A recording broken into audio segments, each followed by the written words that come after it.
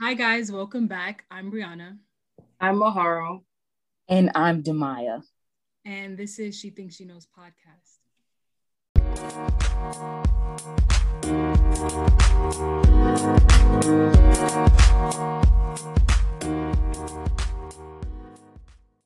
Hi, everybody. Welcome back to She Thinks She Knows. We are back with another episode, and today we have a special lady on our podcast. Her name is Jasmine Naylor, and in her Instagram bio, she has the one of the lines says "wife" and mom, and it also says wealth activist. So today we're going to be highlighting and speaking about that wealth activist piece, and we're going to be getting tips and tricks on her, uh, tips and tricks from her on how we can benefit and how we can become wealth activists ourselves. So, Jasmine, if you would like to tell us a little bit more about yourself, feel free to do so. Thank you so much for the introduction, and thanks for having me on the She Thinks She Knows podcast. I really appreciate the invitation. So who am I? I call myself a wealth activist, a spending strategist, a life and business catalyst. I am born and raised in Springfield, Massachusetts. I am a wife of, I think, 16 years now, a mother to 3 children. And I have a business called Jasmine Naylor Enterprise, but also I still work in the workspace, and I'm a chief of staff to the CEO of the Mass League of Community Health Centers out in Boston, which is my newest role that I have taken on. So when it comes to me, in terms of how I got started, when it relates to wealth, I was raised, underprivileged and underserved on all traditional systems such as welfare, Section 8, low-income housing, mass health, you name it. I was a product of all of those environments. I grew up in the hood. And growing up, I knew particularly that I didn't want to stay in that particular condition. And I knew that there was a way out of that condition. But I didn't have the blueprint. So I had to figure it out as I went along. And luckily I did figure it out. One of those ways and methods of figuring things out, which was really indoctrinated from my mom, was that, education is one tool to get out. And that's the only tool that she knew of. So that's something that she really ingrained in me. And that was one of the tools that I used in order to break out of poverty. And then now I have side businesses. So I have Jasmine Naylor Enterprise. My husband and I, we have Naylor Nation Real Estate. We believe in real estate as being an important vehicle to break out of poverty, but also to build wealth. And it's open to anybody and everybody to access, which people don't really realize. And a lot of people are shunned away from real estate for various reasons. But nonetheless, that is one of the ways that we've really been catapulting our wealth in a very short amount of time, taking what we've known when we began investing in 2007. I was 22 at the time when I bought my first multi with my husband. And now it's, what are we in, 2021? So I think we're 14 years later, 13 years later. I can't remember how many years later it's been. But nonetheless, taking the principles we've learned along the way and actually accelerating them and realizing that the 9-to-5 hustle isn't something that we wanted to stay in for our entire lives. So for instance, my husband is retired from working for other people, and we did that with real estate. So now he just works on the real estate and really has other people work on the real estate for us, hence the retirement catchphrase, and doing a lot of things that we want to do. And then me, I'm still working in the 9-to-5, but it's going to be very short-lived. So this latest position that I took on, I committed to do 2 years with this particular CEO. They know me very well. And they asked me, can I just give them 2 years within the organization that they're running? And so I said, absolutely. So I'm very big on transparency as well. So my new boss is very aware of what I want to do, what I do, how I do it, all that good stuff, and is on the same page with me. So that's a little bit about me. So thanks for opening the floor to me. I just want to say, before we begin with more content, it's just so great to hear and to see and to know both you and Elijah. I guess more on a personal level. Brianna and I met you guys We met Elijah probably a year ago. We met you more recently, but to see all of you guys like come together, it's just so nice to see. And it really does, I guess, show us as young people or in our 20s, in our early 20s, like this is possible. Like you buying your first multi-unit at 22 years old, like that is possible. You just have to seek those resources out. And so thanks for coming on once again. And we appreciate that little bit of motivation. I just wanted to echo what Demaya said. I found it really amazing when you said that you bought your first home at 22, multifamily at that. And I just wanted to know more about your role or your journey into starting to invest, and like what made you think that at 22 that was the right step for you, and like where did you get that education from to start that process? So I really I'm the type of person that I love to learn through other people's experiences. And so my mother's experiences are the number one experiences that I learned from. My mom was a single mom. She had 3 kids, I think by the age of 22. So kind of take that in retrospect. And we constantly ran out of money before the month ended. Even back then we were on all of these public assistances. And the public assistance program or system, because that's what it is, it's a system. And it does not allow you to survive, it allows you to survive, but not to thrive. And as soon as you start crossing over into the thriving hemisphere, which is being able to have more money than you need for the month, the system cuts you off. So my mom, being a young mom, with 3 children, we would often run out of money. And then when it got to the point where she was crossing over that threshold where she was about to thrive, the way the system works is it cuts you off of all resources, and then you catapult yourself back down to the bottom because you don't make enough to close the gap. So in essence, if you don't have a partner or some type of partnerships, you can never really make it out of the hood, off of food stamps, low-income housing, you name it, the mass health systems, with 3 children, being single at that particular time. So her example was truly what I was focused on growing up, and in my own mind saying, I don't want to replicate this. This isn't fair, and it's not right, and it's very limiting. And so using her as the motto, and then her pushing that, Jasmine, you're going to education, you're going to get educated, you're going to go to college. College was my focus. I was going to go to college. So I did go to college, and I graduated in 2002, and I graduated in May. By that next March, that's when I bought the house. In my head, based on what I saw, I also knew I didn't want to be controlled. So when you're on public assistance, they control you in many different ways, and it's a very unjust system, and it is very racist, whether people like to admit it or not. You know, when you're getting public assistance, it really is detrimental to the nuclear family, such as a man and a woman being together, because when you get public assistance, they want to know who the father is, and they essentially really don't want you married, because if you're married, then they have to count the father's income. And if the father isn't really stable and he's in and out the home, he could really cause problems in the home in terms of the house being sustainable. So all of these things I witnessed growing up, and I knew that's not something that I wanted to live my life under. And so when I went to college, in my head, I was like, well, what is one of the best ways that I can not end up in that particular type of circumstance? And real estate was one of those ways that I knew existed, that people would pay you rent and allow you to live rent free if you did it properly.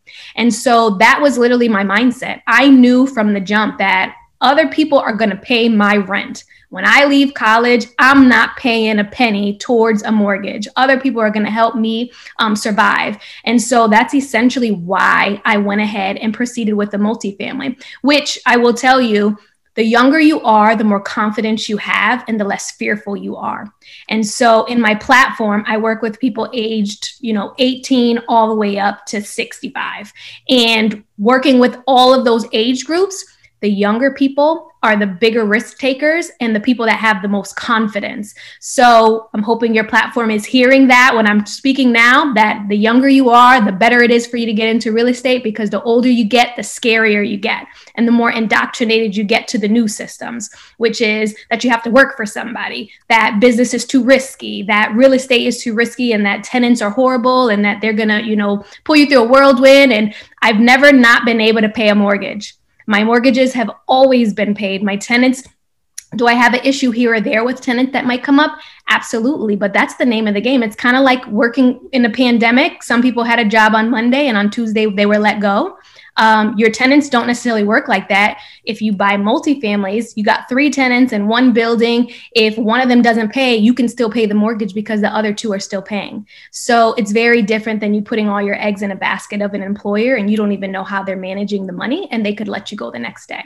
So nonetheless, that is essentially what led me into real estate. The experiences I had growing up, understanding how the system worked and how I didn't want to fall back into those exact same systems, which I partly did because I did become a teen mom at the age of 18. And I did go on I went on low income housing. I did get the Mass Health. I did get the daycare voucher. But I was hungry not to stay on them long. And I moved right into that multifamily right after I graduated. So I did not, wallow in it. And that's the other danger too of systems, is that you get comfortable with the system. And when I was repeating that cycle that my mom had lived through, I was repeating it while I was going through college. And yeah, I had a baby on my hip, but while I was in it, I could sense the change that it brought with it. So for instance, people used to say to me, Jasmine, why are you going to give up your low income housing apartment, to move into a house? You don't have to pay that much rent. I take pride in paying my bills. I take pride in being able to pay cash for my food. I take pride in being able to take care of my children and put them in daycare and pay cash. When I needed the services, they were there to help me, to help bridge that gap for me. But as soon as I got that degree, which is what my mother had promised me in my upbringing, that education will be your tool out of this. And I can say that it was. I got that degree and I converted to a full-time employee on June 1st. I graduated May 15th. Oh.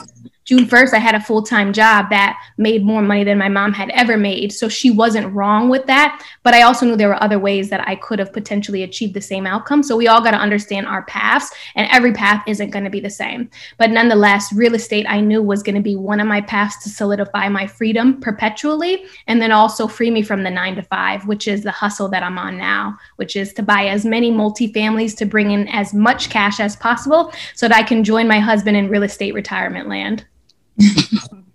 Wow. It's like so clear the way that you say it. It's so clear. And it just made me think, because that's sort of a similar upbringing that I had. Like, I grew up in the Section 8, still kind of in it.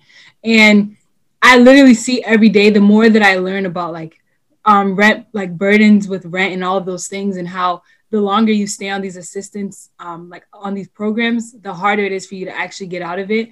And the more that I realize it, I'm like, this is really not okay, because when you think of the amount of people who are actually living off of these programs, thinking that it's helping them and it's not, it's frustrating. And so for me, my biggest thing was that I did not want to rent a house. Just the idea, the minute I learned it, I was like, no, I don't want to be rent burdened. I don't want to be a renter. I want to be a homeowner. And I try to get my mom to sort of, I remember I actually had a conversation with you where I was trying to get my mom to get into buying a house, because I feel like that will kind of encourage everyone in my family to do the same thing, because once the parent really gets out of it, it kind of sets the expectation for everyone. And so hearing you talk, I was thinking about, you said you bought your house right out of college, Mm-hmm. Out of college. So how was that saving process? How did you go about getting the funds and all of that? Yeah.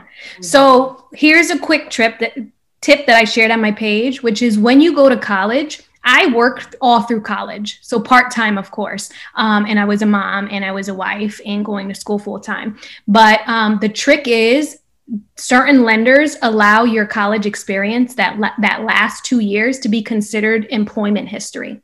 So it gave me the credit as though I had 2 solid years of working at a particular job at a higher wage. So for instance, when I was working part-time, say I was making $15,000 for the year. When I got hired full-time back in 2006, I graduated in 2006 with my bachelor's degree.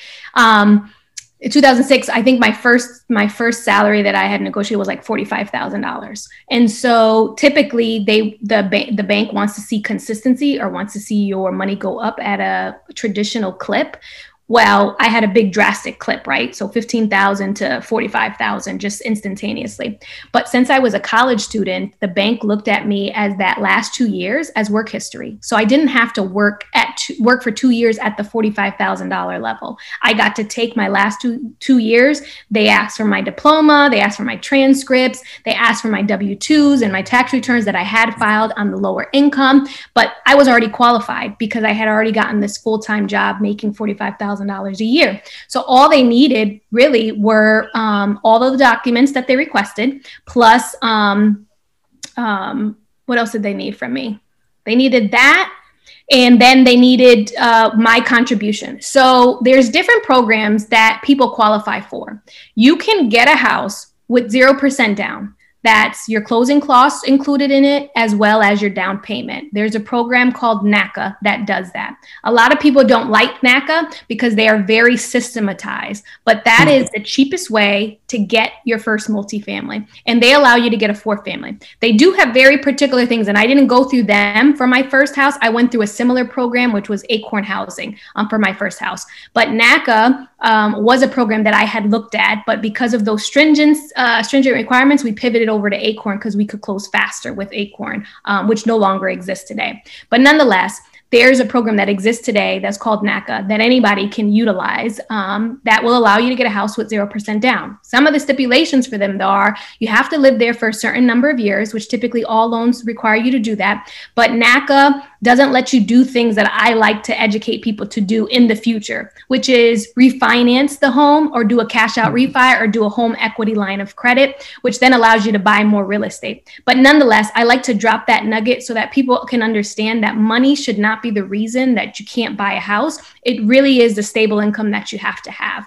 But NACA does require you to know how to make that payment in real time. So for instance, if you went to NACA today, and you qualified for, you got to know what your qualification rate is, and you can reach out to banks to figure that out. But they look at what your qualification rate is, and they want to see, okay, if you want to buy a house that's going to cost you $1,500 a month with your mortgage, your taxes, and insurance, they want to know that you're either paying that now in rent, and if you're not paying that in rent, that the difference, you're saving that, if not more.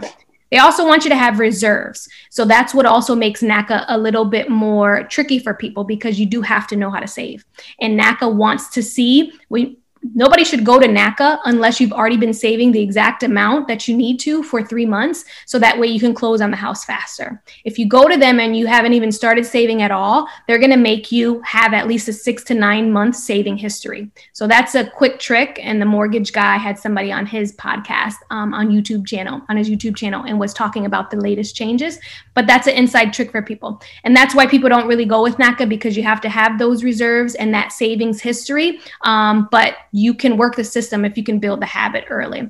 So when it comes to saving, I just gave you a quick way that you can get into NACA with 0% down, but you got to have the savings behavior with it. If you're going to go through any other type of bank, the cheapest loan, if you compare them, is typically FHA. FHA allows you to get, is it 96.5% loan to value.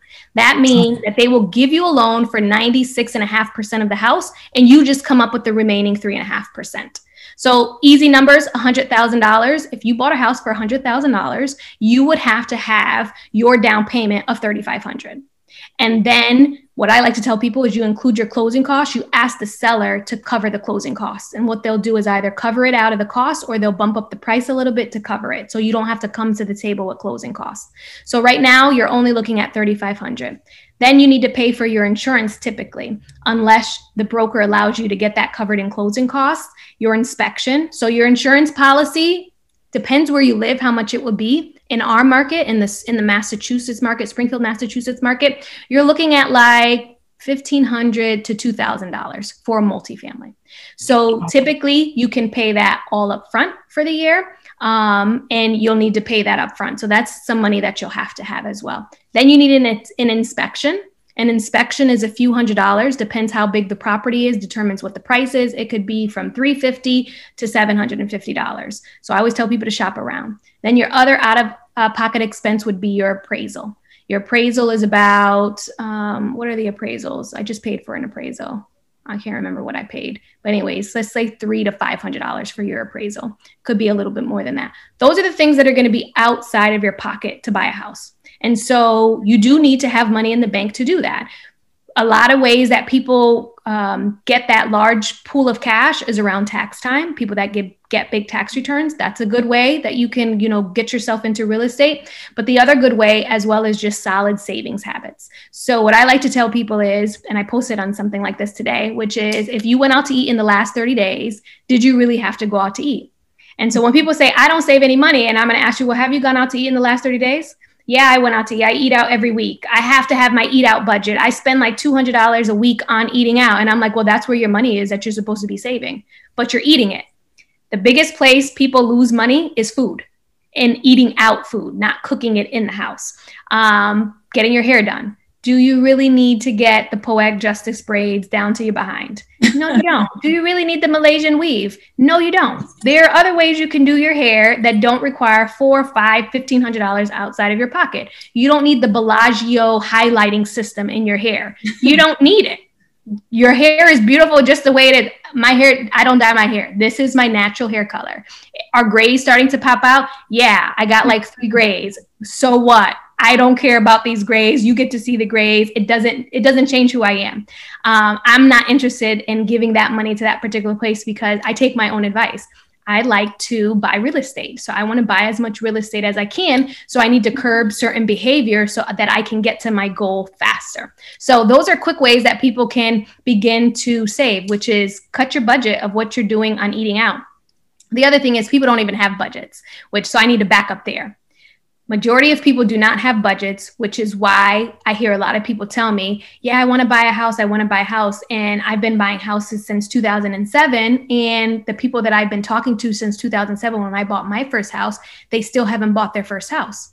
Mm-hmm. And it's like, yeah, I got to save up. I got to save up. Saving never happens unless you set a goal and you create a plan to actually make it happen. As the example I just gave you. 2007, we're in 2021. You tell me that you couldn't figure out how to save $7,000? No, you ate the $7,000 every single year because we're always out to eat, or I see you out to eat. So those are quick things for people to really check, and a quick way for people to get an idea of where their money is going. One, I never use cash. I hate cash. Cash is king, but I like it in my bank account. I swipe everything, which can also be a danger for some people, but I'm a budgeter down to the penny. I can tell you, like, if you ask me, Jasmine, what did you spend on food in 2007? I can tell you. I can tell you exactly what I spent, where I spent it. If you ask me, Jasmine, how many times did you fix your car in the last 5 years? I could pull my spreadsheets up and add all the line items up and tell you I spent X number of $1,000 fixing cars. And this was this car, and this was this car. And I can tell you who was driving the car, but that's me. I'm anal like that. I know where every dollar goes, but it also helps you because I can tell you where I need to cut back. And I can tell you through lived experience that food, just like for everybody else, it's also something in my house. And now that everybody's vegan and eating organic, it's a total new line item in the budget. And literally we're talking about these things as we speak. Even when I was in New Orleans, I'm like, we spent X number of thousands of dollars from January to May, and this is not normal. So much went to groceries and so much went to out to eat. And here we are again. I feel like I'm replaying 2010 all over again, even though it's a different type of lifestyle. And so what I'm saying, me and my husband were chit-chatting. I said, do you know Dwayne Wade still has a budget? I said, you know, Dave Ramsey still has a budget. It doesn't matter how much money you have. You still need a budget because you will go off course. The budget is the map. It's the guide. It's like the Waze, right? It's telling you where you're supposed to be headed. And so you get there at the set point in time. And if there's some detours along the way, that's perfectly fine. But you have a budget that is your guide and will let you know when you're off course and when you're on course. And when you don't have that guide, you will eat $15,000 worth of eating out food in a year, if not more. And you'll look back like, oh my goodness, that's where my money was going? I cannot believe it. Miss Jasmine, you're speaking to the audience right now, and I'm in the audience. And the thing is, you know, like food, like you said, being vegan or having that lifestyle, it looks different, but I can relate. And I really need to get that type of discipline because, like you said, I don't want to work 9 to 5 the rest of my life. I want to get into buying property at an early age, all these things. And so, like, you know what you need to do. But when somebody tells you, when someone puts you out there, it just kind of like, it makes it more urgent, I guess. So I'm glad you put that out there for us and everybody else to hear.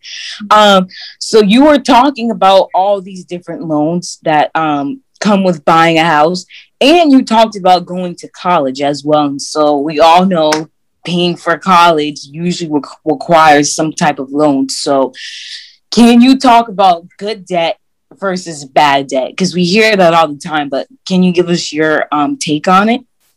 So yes. So I've had student loans and they're all paid off. Me and my husband had student loans because we both did go to college. And we've also had credit cards and credit card debt. And each one of these types of debts, and then there's mortgage debt, which I think is good debt as long as it's paying itself off or some other type of house is paying itself off. So I like to tell people I haven't paid a mortgage in my entire life. My tenants have paid my mortgages my entire life. So every time I bought a property, it paid for that itself, as well as had extra money, which is profit, and allowed me to just keep repeating that cycle, which then created cash flow, which is like a paycheck. It's like the property creates a paycheck. And then you decide what you do with the paycheck. I like to put the paycheck back into the property and just buy more properties or invest in the properties because you can build their value that way, as well as just improving your community, because we've thus far only have bought in our properties in Springfield, which is where we were both born and raised in our communities, which are typically the underserved communities. And part of that reason is because we feel that we should own our own communities and we should be the landlords to our community because you treat your people differently than other people would treat you. And we take pride in that. So when it comes to the good debt, bad debt thing, bad debt is when you're doing things that are not giving you a return back. So things that won't give you a return back is buying your outfit on your credit card and not having the money to pay it off immediately. Doing bad things would be going on vacations that you did not save for. And therefore, you're paying off on the vacation a year or two from now. That's bad debt. That's not good debt because you did something that you didn't have the money to do. And now you have to pay for it for a long period of time. And now you're paying interest on it. Good debt, on the other hand, is something that is going to put money back into your pocket. So if you are buying real estate, in my opinion, that is good debt because if you buy the real estate properly, it's going to do one of two things or it's going to do all of these things. It's going to have equity. Equity means that you're buying it less than it's worth. So let's just easy numbers. You go out and find a house. It's they're charging you $100,000, but this house is actually worth $200,000. That $100,000 difference is equity. That's wealth. So wealth is equity, as well as owning something outright. So if it has equity, well, you can make a couple of plays with that in the real estate game. If it doesn't have equity, that's okay because property builds equity over time. So if you bought a house that was $100,000, it's worth $100,000. You don't have any equity, but it's a 3-family. And the 3-family is not only going to pay for itself, it's going to put money in your pocket. It's going to give you that paycheck. That's good debt because it's literally a paycheck. Now, a double whammy, and really that has a double whammy by itself because not only is it paying itself off, which is one version, it's building its equity that way. It's also putting money in your pocket. But as you hold on to real estate, it builds equity naturally as well. So you may or may not know that last year in Massachusetts, some of the surrounding Springfield areas, Springfield and surrounding, as well as Connecticut, home prices rose anywhere from 12 to 25%. So that $100,000 house that you might have bought last year is now worth $125,000. And you didn't do anything but pay the mortgage. And really, you didn't pay the mortgage. You let your tenants pay the mortgage. So now you bought the house for $100,000. It's worth $125,000. You've got $25,000 worth of equity. It put a paycheck in your pocket every single week or every single month, because you get paid monthly. It put money in your pocket every single month, and it's been paying down the note. So you bought it for 100. Let's just say you took out a note for the whole 100. Every single month they're paying on it. Now you might owe $97,000 on it. So now it has $3,000 of equity that the tenants paid down and $25,000 worth of equity that the market just created. And so that's how real estate works. And that's like the trifecta that I tell people that you're shooting for. If you can buy with equity, oh, amazing. If you don't have equity, but it cash flows, who cares about the equity? It's going to pay itself off anyways, and it's going to build equity over time and put a payment in your pocketbook. So that's good debt. And I tell people, don't be afraid of bad tenants, right? Like, bad tenants is more a system problem than a people problem. When I say that, I mean, how did you recruit your people for your property? Did you have a screening process, or did you put your mom's cousin's ex-boyfriend's ex-lover in the place? And then you wonder why they're not paying the rent. Because if anything, they were somebody's ex-lover, and which means they weren't their husband. And so that should have been a red flag that they weren't going to pay you because they do shady stuff. So nonetheless, it's a system problem. It's really not a people problem. The ways that you get around bad tenants are you screen them. Kind of like if we all had businesses, and some of us have businesses, you're not just going to let anybody come in and run the business, right? You interview them. You ask them, where did you work? You're interviewing them with their attitude. I heard something, what was it? It was John Maxwell. John Maxwell was saying, you can have two people apply for the exact same job and have the exact same credentials or very similar credentials. And the person that's going to get the job is the one with the good attitude. So you're also testing for attitude, because if they got an attitude with you while you're interviewing them to come into your apartment, they're going to have an attitude when it's time that there might be a problem. So you pick up on all of these things. You understand how much money that they're making. You request their pay stubs. You run their credit. You see, in me, since I'm a little anal, if I'm doing the applicant review and I'm running your credit, I'm counting up all your loans. I'm looking at your pay stubs and saying how much you told me you make. And then I am subtracting to see how much money you have left. Because if you don't have any money left, that means you can't afford my apartment. If your credit report tells me you have $50,000 worth of debt and $1,000 worth of payments, and you're making $2,000 a month, and my rent's $1,000, your loan payments are $1,000, you don't got any money to eat. You don't have any money to go on vacation. You don't have any money to fix your car. Like, it's deductive reasoning. So I tell people, like, these things can be figured out. Bad tenants aren't the biggest thing on the block. That is a major concern. It's really understanding, does your property cash flow? So I hope I answered your question. You did. Plus some. Kind of going off of that, what do you think? So I know you talked about how you and your husband both paid off your college loans. As somebody who's in college and, has one more year left and has loans, what do you think is the best way to go about paying that off? Because obviously, if I put money into college that I can't afford, that's bad debt. So, like, how do you think I should go about that? Mm-hmm. So here's how culture plays a part of this. I thought my student loans were going to die with me back before I had good sense when it came to money. Just the way I was raised and the way the community responded is like, you pay the minimum that you can possibly pay. And they're like a cousin that never goes away. And they're going to be with you till you die, because something about your student loans is you have to pay them, because the government does not forgive them unless Biden passes something soon. But as long as I've been alive, the government always comes for their money, and student loans are like the holy grail of the government coming after you. So if anything, that is the loan that you pay at the tippity top of the list, because it doesn't go away. And then it accumulates, at fees and interest and penalties and all of this stuff. You don't want a problem with the government.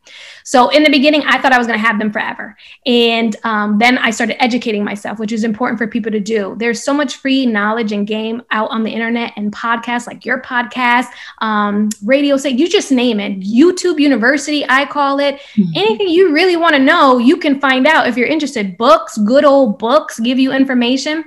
So when it comes to your student loans and paying them off, don't have the philosophy that they need to stick around with you forever, and you don't need to marry your student loans, right? You can get rid of them at an appropriate pace that you dictate what that is.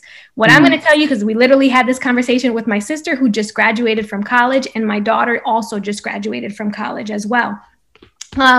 We have told them, we're going to get you into a house as quickly as possible, because it's a paycheck. You're not only are you going to go work for somebody, you're going to go collect a paycheck from the W-2, because the bank is not giving you a mortgage unless you have a business that is profitable and that it will allow you to get a house and be at least 2 years old. Or you guys just, like I just told y'all, they just graduated college. They're automatically getting the 2-year work history credit. All they have to do is get a full-time job, and they'll get qualified off the full-time job to qualify for a house. So, and they both have student loans. And so what we've told them is, listen, let's hurry up and get you into a 4-family, preferably, or a 3-family that cash flows. Cash flows, let's just say in the Springfield market, perfect world. It's not going to always be like this, but this is what I love to strive for. A property that cash flows at least $1,000 a month. Some of them can cash flow even up to $2,500 a month with one 4-family in the Springfield market. But you got to be looking right. You got to look not only what it's making today, you got to look at what it can make for tomorrow. And when rents are depressed, meaning they're lower than they should be, it's like a diamond in the rough. So nonetheless, we literally had this conversation in New Orleans last week or this week. And my sister asked me that question. How do I pay off what is your recommendation, Jasmine and Elijah, for us to pay off, for me to pay off these student loans? So I said, well, hands down, what I've been teaching you for the last couple of years, which is we need to get you into a multi as soon as possible. Use your 2 years of college credit to get you in quickly. Get your full-time W-2 and we'll get you into something, and let that pay for your student loans. So we did some quick calculations on the porch, and I was like, listen, if you get a house that makes this amount of money in profit a month, you could potentially pay your student loans off in full in less than 3 years. I said, and this property and I gave her a concrete example, a property that we bought. So, people need to see real numbers. I said, this property that we bought, this particular person in unit 1 is paying about $400 less than they should be paying. That depressed rent when we bought it, it's still cash flow. So it wasn't a big deal. And you don't hit your tenants with $400 rental increases. At least I don't believe in doing that, because again, I'm housing my community. If we're going to raise rent, it's going to be incrementally, or if they move out, then I'm going to go up to the full market value, and the new tenant will come in at the full market value. So we ran the numbers. I said, if this tenant moved out and we brought in another tenant at the top of the market, I said that will cut down your student loan payoff to 2 years, exactly 24 months in a perfect world, if we collected that profit every single month. I said, so you can either go to work and don't buy a house and pay on your student loans just with the W-2, it's going to take you forever. Or you can do it the way I said, save up your down payment or go through the NACA program, get the 4-family, let the profit pay off the house. Or Elijah chimed in and gave the other idea. He said, this is what I think you should do. Buy the first one, let the cash flow build up. You only have to stay in there for a year, depending which loan product you get. Let's say you get an FHA loan product. Save all the profit, stay in it for a year, take that money and buy another multi. And then now you have 2 multis cash flowing, and then you could pay it off faster or equivalent, but actually make more money in the long run. So either one of those options is a great option. But the only point is you got to buy the multi first, because that's an automatic paycheck. And like I told my sister too, I said, we didn't even touch your W-2 money. I said, I gave you an example with one multi. You could do it in as much as 2.8 years, or as less as 2 years with one multi. Or you could do Elijah's option as well that he had presented, and even look at it a little differently that way and make more money in the long haul. Or I told her you could do all of these plus take your W-2, and you could potentially be out of your student loans in a year. It all depends what you're willing to do and what you're willing to sacrifice to get to that goal. So your loans do not have to be with you forever. And if you're coming out of college, if you left college, as long as you've got your ducks in a row, multifamilies are one of the best ways to go to build a paycheck for yourself and to pay off things that you might have accumulated along the way. Wow. Thank you. That was amazing. That really helped me. I think that like there's just so much. I have heard a lot, like especially online, when people joke about like I'm never paying my student loans, and it's like funny, but it's kind of sad because as a college student you're so young, and it's like you're burdened with so much debt, and it's like you don't really see a way out. So I think that's definitely helpful. And what I'll say too about college, because I'm not a college basher, right? A basher. I've got 3 degrees. 2 of them I didn't pay for. My job paid for the company that I worked for full time, and I had interned with them before I worked for them full time. It was a means to an end. They literally paid for everything. They paid for, when I mean everything, they gave me a $10,000 check at the end when I finished them. Like that's how much they paid for everything. They don't have the program like that anymore, but they're still the most generous of any institution that I've heard of thus far when it comes to education, and they're United Technologies Corporation. So I can't bash education because me and my husband were talking about this. I wouldn't have had the doors opened for me that have been opened if I didn't go to college. But I also know that college isn't the only means to an end, but we live in a society and a culture that thinks that college is the end all be all, and it is not. So like my son, who's a vegan chef, which some of you know him, he doesn't want He'll be on the show soon. Great. He doesn't want to go to college, and nor does he have to go to college. And in fact, we had even told him too, listen, if you want to drop out and get your GED, I'll let you drop out and get your GED, because the school system is another system. And all systems aren't made for all people, especially my son. My son is a mover and a shaker, as can be seen. He's just turned 17, and he has a full-blown business making more money than any of my family members who are currently living on SSI or Social Security. He's only 17, and so we've spoken to young people and told them that you're only going to make it if you go to college. And that's not true. Restaurant owners didn't have to go to college, different folks you don't have to get a traditional 4-year degree to be successful. But if you get a 4-year degree, there's nothing wrong with that either. But like you said, you leave burdened with all of this debt because everybody just prized you to get the degree, but they also didn't have the financial sense or savvy to tell you the better way to get the degree. So like, people can go to college if they want, but you should go to community college first, unless your college is getting paid for, because there's no difference from community college than there is from a regular 4-year degree. At the end of the day, you're going to get a piece of paper, except one is going to have cost you a pretty penny, where one could have cost you a whole lot less pretty pennies. So again, I don't want to bash college, but I also don't want to put it on a pedestal and say that's the end all be all, because it's not. Because if you want to be a real estate investor, you don't have to go to college. But if you went to college, there's nothing about going to college and being a real estate investor as well. So what was your question again? I had one. I think it was just a closing statement or a comment about how like you were able to give a clear picture of how people can actually deal with debt. Because like you were saying, well, like Mahara was saying, it's not, especially in low income families, like college isn't even something that's widely, like it's not done a lot. Like my sister was like the first to go to fully complete a 4-year degree.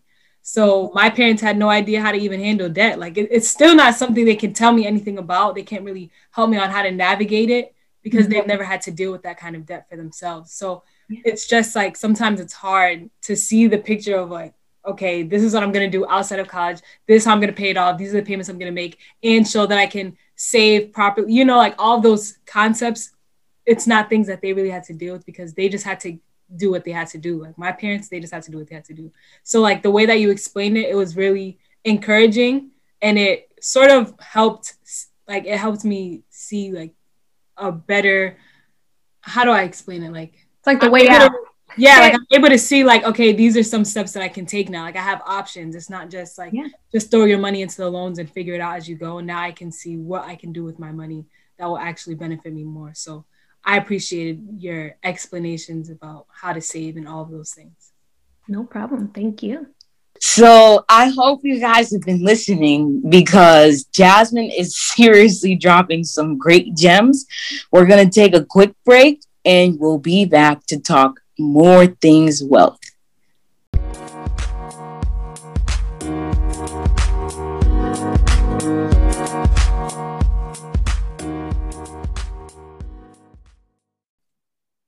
Welcome back, guys. We just had a short break, and now we're going to go into more. I want to know more about Jasmine's personal life. So I have a couple questions, and I know that Brianna and Demaya do too. First up, I just want to know, not the specific challenges, but more so like how or what mentality has allowed you to overcome the challenges that you've experienced, which I can imagine have been, there's a lot of challenges you've experienced. Yeah.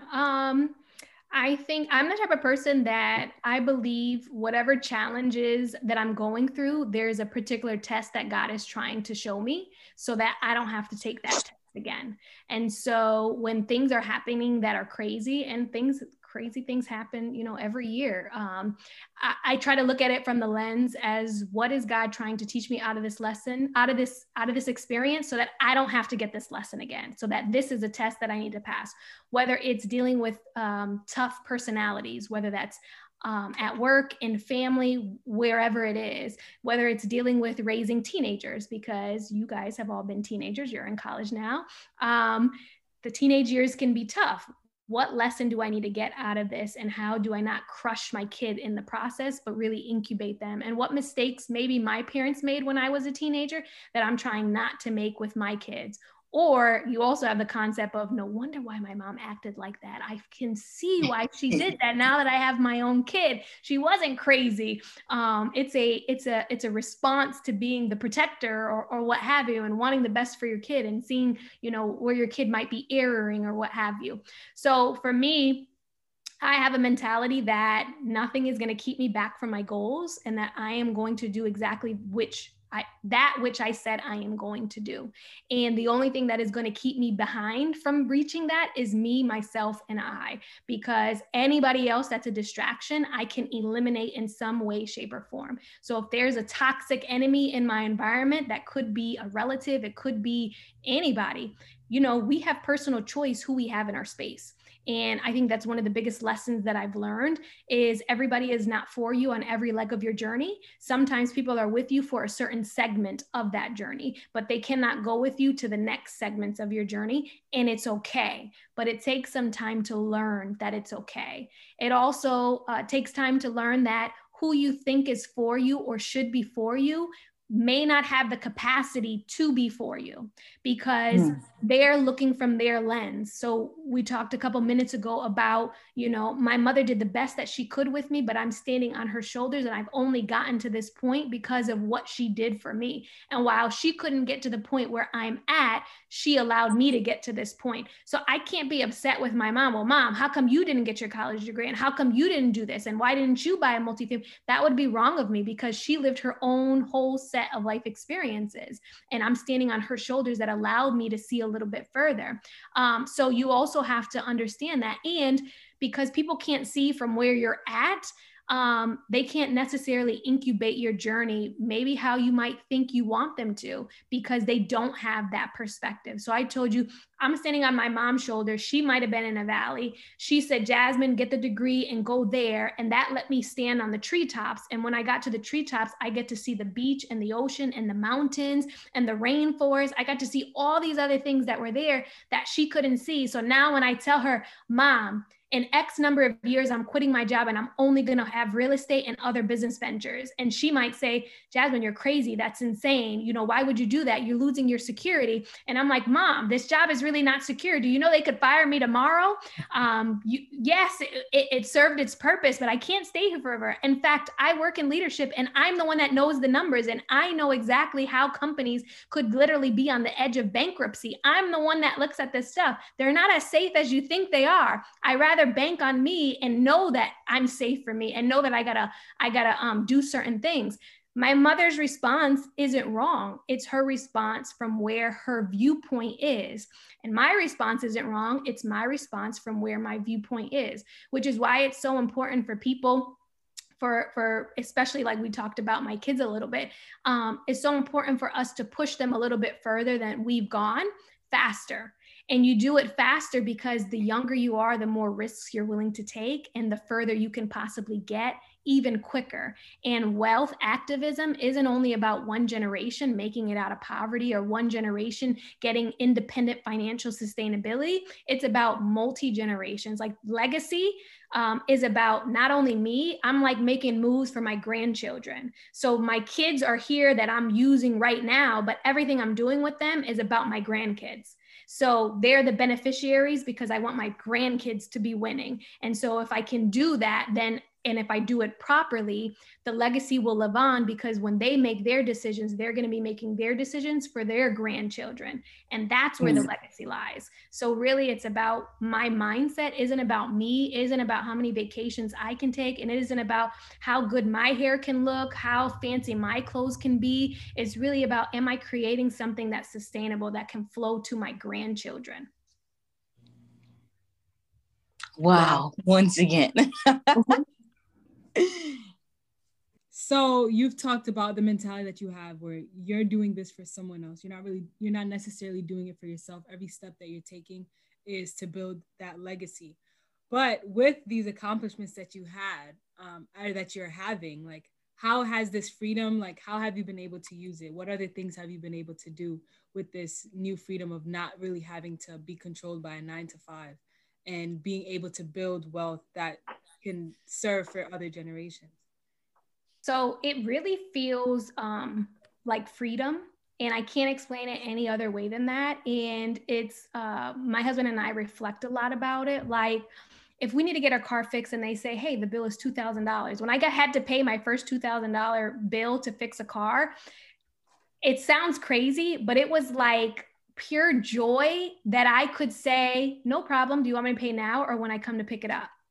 It's like something euphoric that I can't explain, because I know that at least within not my mom, not my grandma or my great grandma, at least 3 generations back, I know that they could never say something like that. And so it was very freeing. And then from the perspective of reaching these little milestones and being able to see how our decisions are affecting that legacy, you have these like out of body experiences, when you're having them, like, wow, my kids are making these moves and they're moving faster than I moved. And this means that their kids are going to move quicker, which is the goal, that my grandchildren will be set, and that I'm building an empire, but my children are going to be able to inherit this empire, but they're also going to be able to double or triple it, because the goal isn't that I'm going to do all this work and just hand over a silver platter. It's, I'm going to do all this work and they're going to double, triple, or quadruple it. And then it's going to keep going, because that's wealth. That's legacy. Like, it's not the money, it's the knowledge of how to manage and multiply the money. So, it's hard to explain in words, but it's something I wish everybody could feel, especially having come from nothing and being able to hit these milestones. Like, wow, it's not hard to save $30,000, but it was so hard to save that. And like, it took me so long to get to that threshold. I always had this threshold that I want to save $30,000 way back 2007 when I had bought my first house. That was a goal. And I literally have it written down. And I had goals written down for certain times. And it took me forever to hit that goal. But when I hit the goal, I was like, wow, I feel good about this. But not only that, all of these steps are door openers. So once I hit that, now it's a piece of cake. It took me like 10, 15 years to get to that goal. And then when I got to it, it's like, oh, I can do this like clockwork.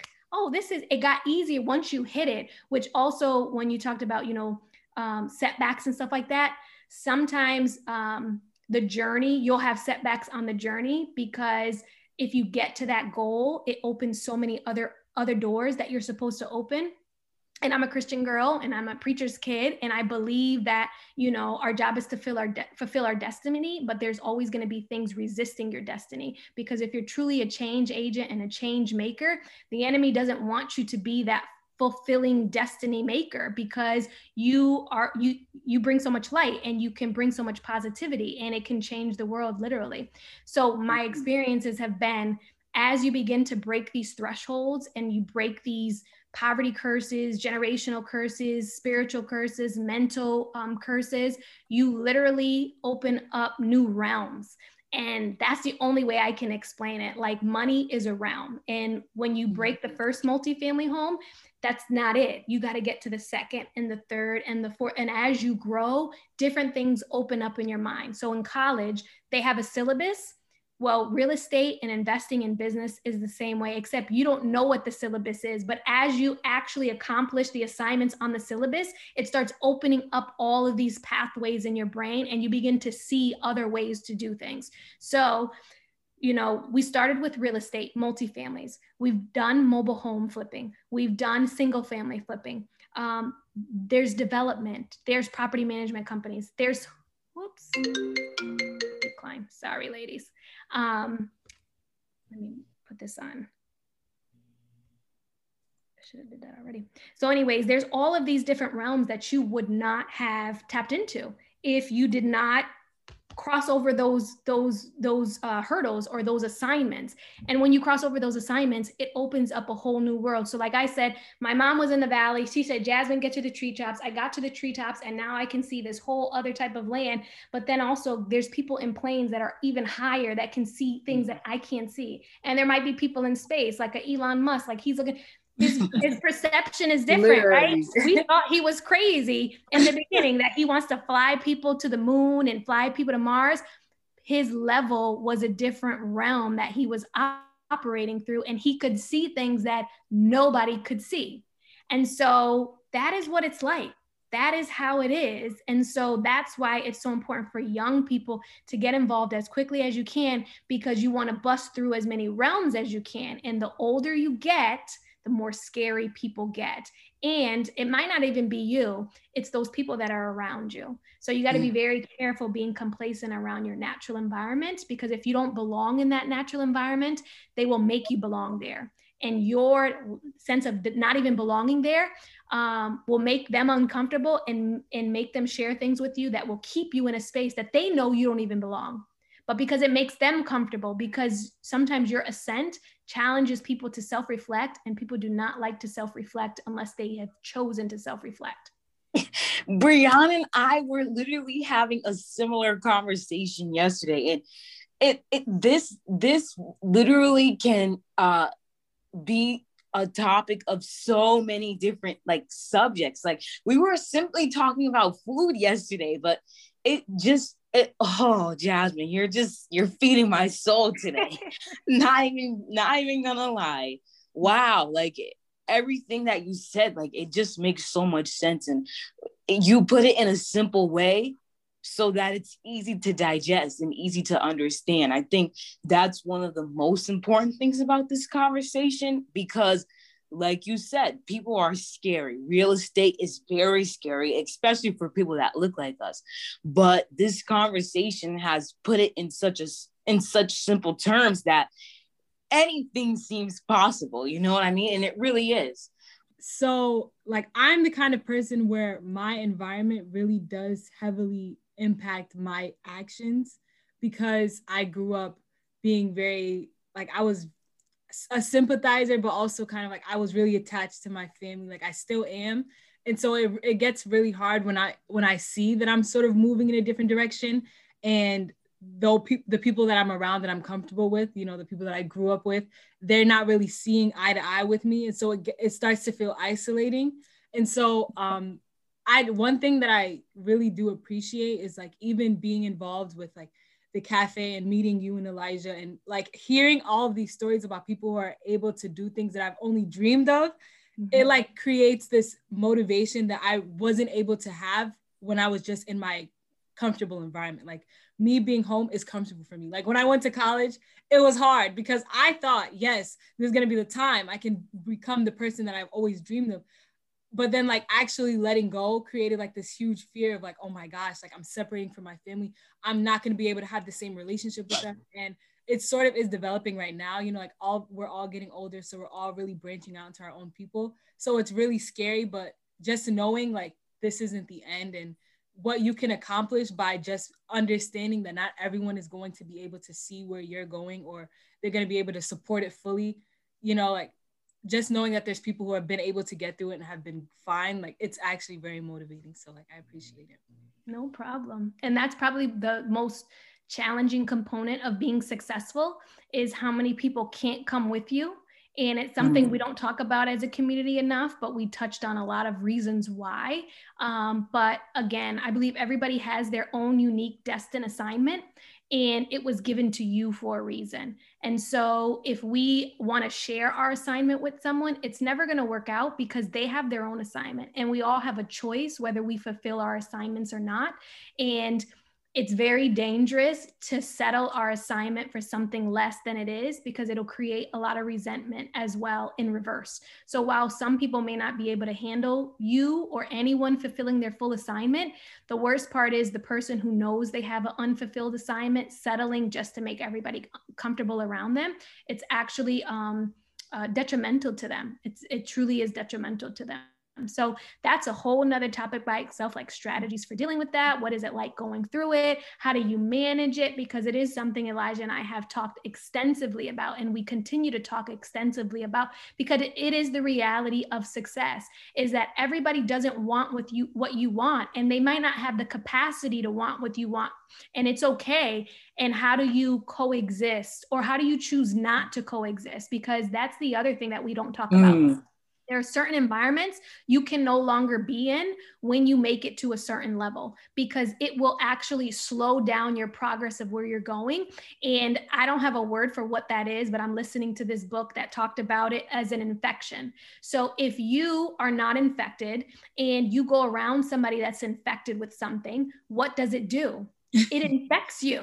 Right? And when you get infected, what happens? You get sick. And when you get just like this virus, just like this virus, right?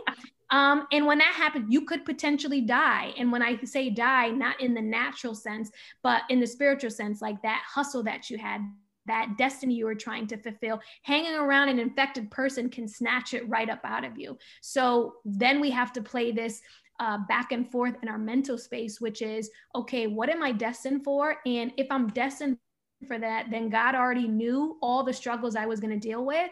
And the other big thing is God gives us the opportunity to create relationships that are like family. So sometimes family won't be the ones to share certain spaces with you. Not that you don't want them to, because for instance, Elijah and I, all the information you're getting here, everyone has access to in our family. If you follow J&E, which is Jasmine Naylor Enterprise, I share all of this information on my platform. I don't keep anything a secret. When I do lives, I give you from A to Z and everything in between. When family calls me and asks me questions, I answer them. So does my husband. But I still can't make you do that which you don't want to do. I can tell you this is how you can get a house, but if you don't want the house, you don't got to get it. I can give you a deal. I can say, hey, I found this really great deal. I'm pursuing these other projects, but I want to give it to somebody in the family. I can do that. And I have done that. And my husband has done that. We have done that, but I can't make you move. And so then I cannot carry the burden that you don't want to come with me. And I will not be shamed for wanting to go somewhere new. And so that also is a big boundary builder too, because you also have to protect your peace. You have to protect your mindset. You have to protect your momentum. Momentum is real when you're building your success, right? So if you're in college, you're in a semester, you have a very set amount of time that you have to finish your work. People can't come to your dorm talking about they're moving in with you. And you got finals, or you got projects that got to get done. And they're talking about, you need to come here because I'm hungry and you need to feed me. No, I'm in college. I'm getting this degree and my momentum is focused on that. And the semester is coming to a close and I'm getting to the finish line and I'm passing these classes. You would have to implement a boundary like, no, you can't live with me. No, I'm not feeding you. And matter of fact, I'm not answering your phone calls because every time you call me, you block my momentum. I was in the middle of writing my paper and I was about to be done in an hour. And now you got me emotional and I'm calling my friend to unvent this anger and this frustration I have because you threw me off course. Very basic example, but literally that example applies to any type of traction you're trying to build in your life and how you can metamorphosize it into your real life in these other areas. It really happens that way. And you really have to put the boundaries. So like literally Jasmine has gone MIA sometimes for seasons. Why? Because I'm building and because I learned the cycles. I kid you not. There are cycles to success. And when you're getting to new levels, there's always a fiery dart coming for you after you hit a new pinnacle. And I've lived through it probably 15 times now in the last 2 years. And literally now I'm like, okay, great, this thing happened. So now I need to be, which is why the Bible says, watch and pray. I need to be watching and praying because something great just happened, which means something is coming to get me off course, to not be able to enjoy this to its fullest extent, to deter my attention because I'm supposed to be headed a particular direction. So, and it happens like clockwork. And many times it's family, unfortunately. And they don't even know that they're being used like that against you. They can't, and if you were to confront that, it doesn't even make sense anymore. Now it's like, you know what? I just have to protect my peace. I have to protect my essence of who I am. And this is about my grandkids. And so now you're taking food out of my grandkids' mouths. And now I can't have that. I need to pick these boundaries. And not only that, everything that you need to learn, your kids need to learn. And your grandkids needs to learn. So if somebody's misusing you, mistreating you, abusing you, whatever the case may be, blocking your blessings, intentionally having envy, strife, jealousy, whatever, your kids and your grandkids need to know how to deal with those situations and how to cut people off and how to have boundaries, even when it's family. Those are probably some of the strongest boundaries that people have to learn. Thank you so much, Jasmine. This has been like a great conversation. And honestly, we probably need to have you on again. So don't be surprised if we hit you up asking to come on again, because I think that so many of the things that you went into detail with were great, but there's so much more that we can learn from you, and that we hope other people can learn from you. So we want to say thank you again. You've been talking about your social media. So, if you would like to plug that, now is the time. Thank you. Thank you again for the invite. And let me know if you want me to come on again. I would be honored.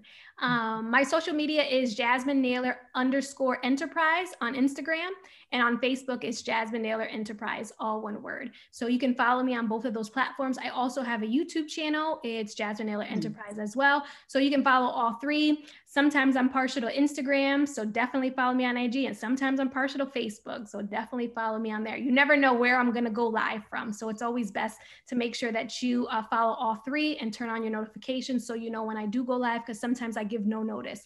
And then I don't always leave my stuff up too, because I know how valuable what I'm sharing is.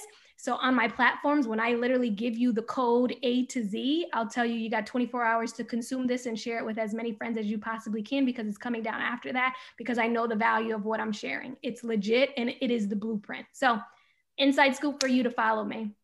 Thank you, Jasmine, for coming on the show again. And that wraps up this episode. So follow She Thinks She Knows podcast as well. Keep up with the content that we're going to share with you, and look out for our new episodes. Bye. Bye.